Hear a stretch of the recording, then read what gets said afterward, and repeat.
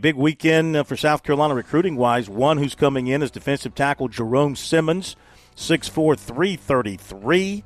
Highland Junior College, Kansas. He's out of Bamberg. Flew out this morning out of Kansas City, meeting his parents in Columbia for the weekend. And he also was in for the Clemson game. So the Gamecocks are really heavily on his mind, and it could happen this weekend. He said if they are talking the good talk, probably. Meaning, will he commit? If they are talking the good talk, probably. But he's also talked about taking some other visits.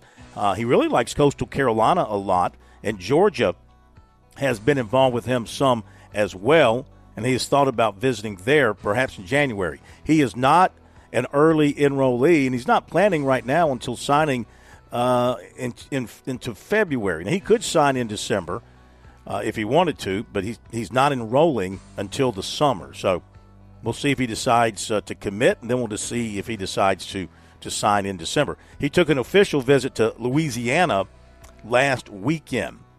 All right, South Carolina was scheduled to have high school offensive lineman Elijah Thurman of Hinesville, Georgia, in for his official visit this weekend. That no longer is happening, no longer involved with the Gamecocks.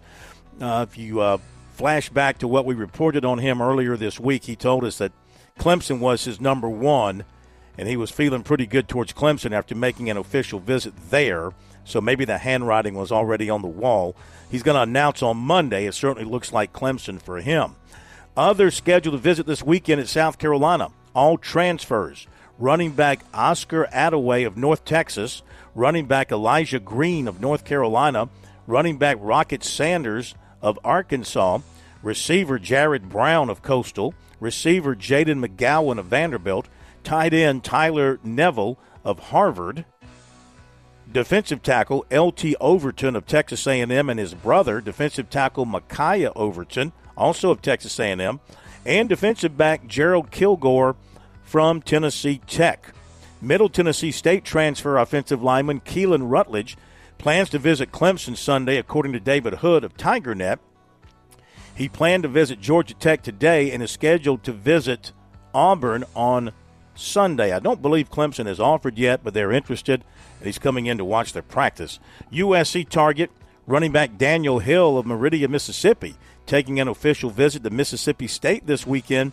He has had USC, Tennessee, and Alabama as his top three, with an announcement set for January 6th.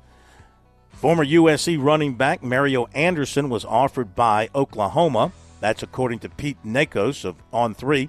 USC cornerback commitment Braden Lee has set an official visit for this weekend to Maryland. Of course, he's from up in Maryland.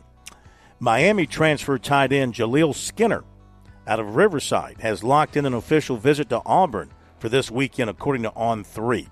And here at the Touchstone Energy Bowl, players who have made commitments to schools. Offensive lineman Justin Joe, South Florence to Charleston Southern. Offensive lineman Dylan Barbary of Airport to Appalachian State. Receiver Terrence Smith Jr. of South Aiken to Connecticut.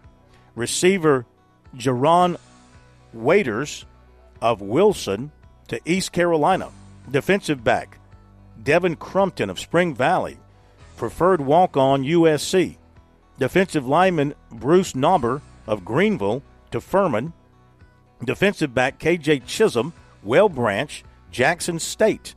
Offensive lineman Stephen Odell from Broome to Furman. Linebacker Miles Brown of Ridgeview to Virginia.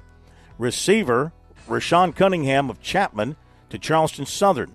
Defensive lineman Jaden Wilson of Greenville to Charleston Southern.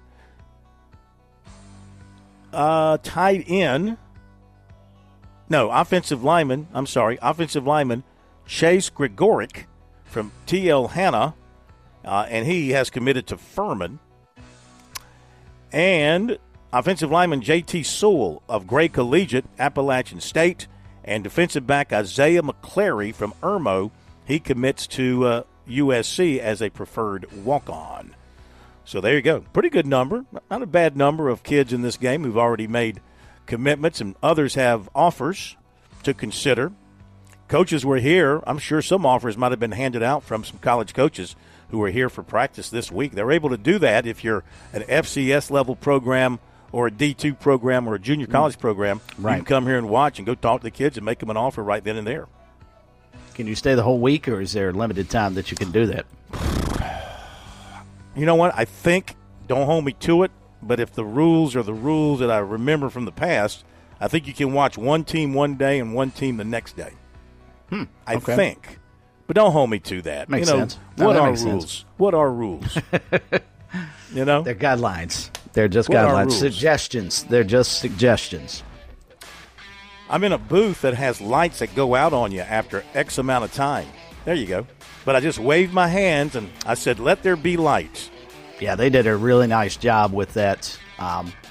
The renovations over at Doug Shaw with the press box. It's really nice. Oh, yeah. Number one thing's the elevator. A wonderful elevator. Because those steps were some of the toughest to negotiate. All right, top of the hour. We'll be back.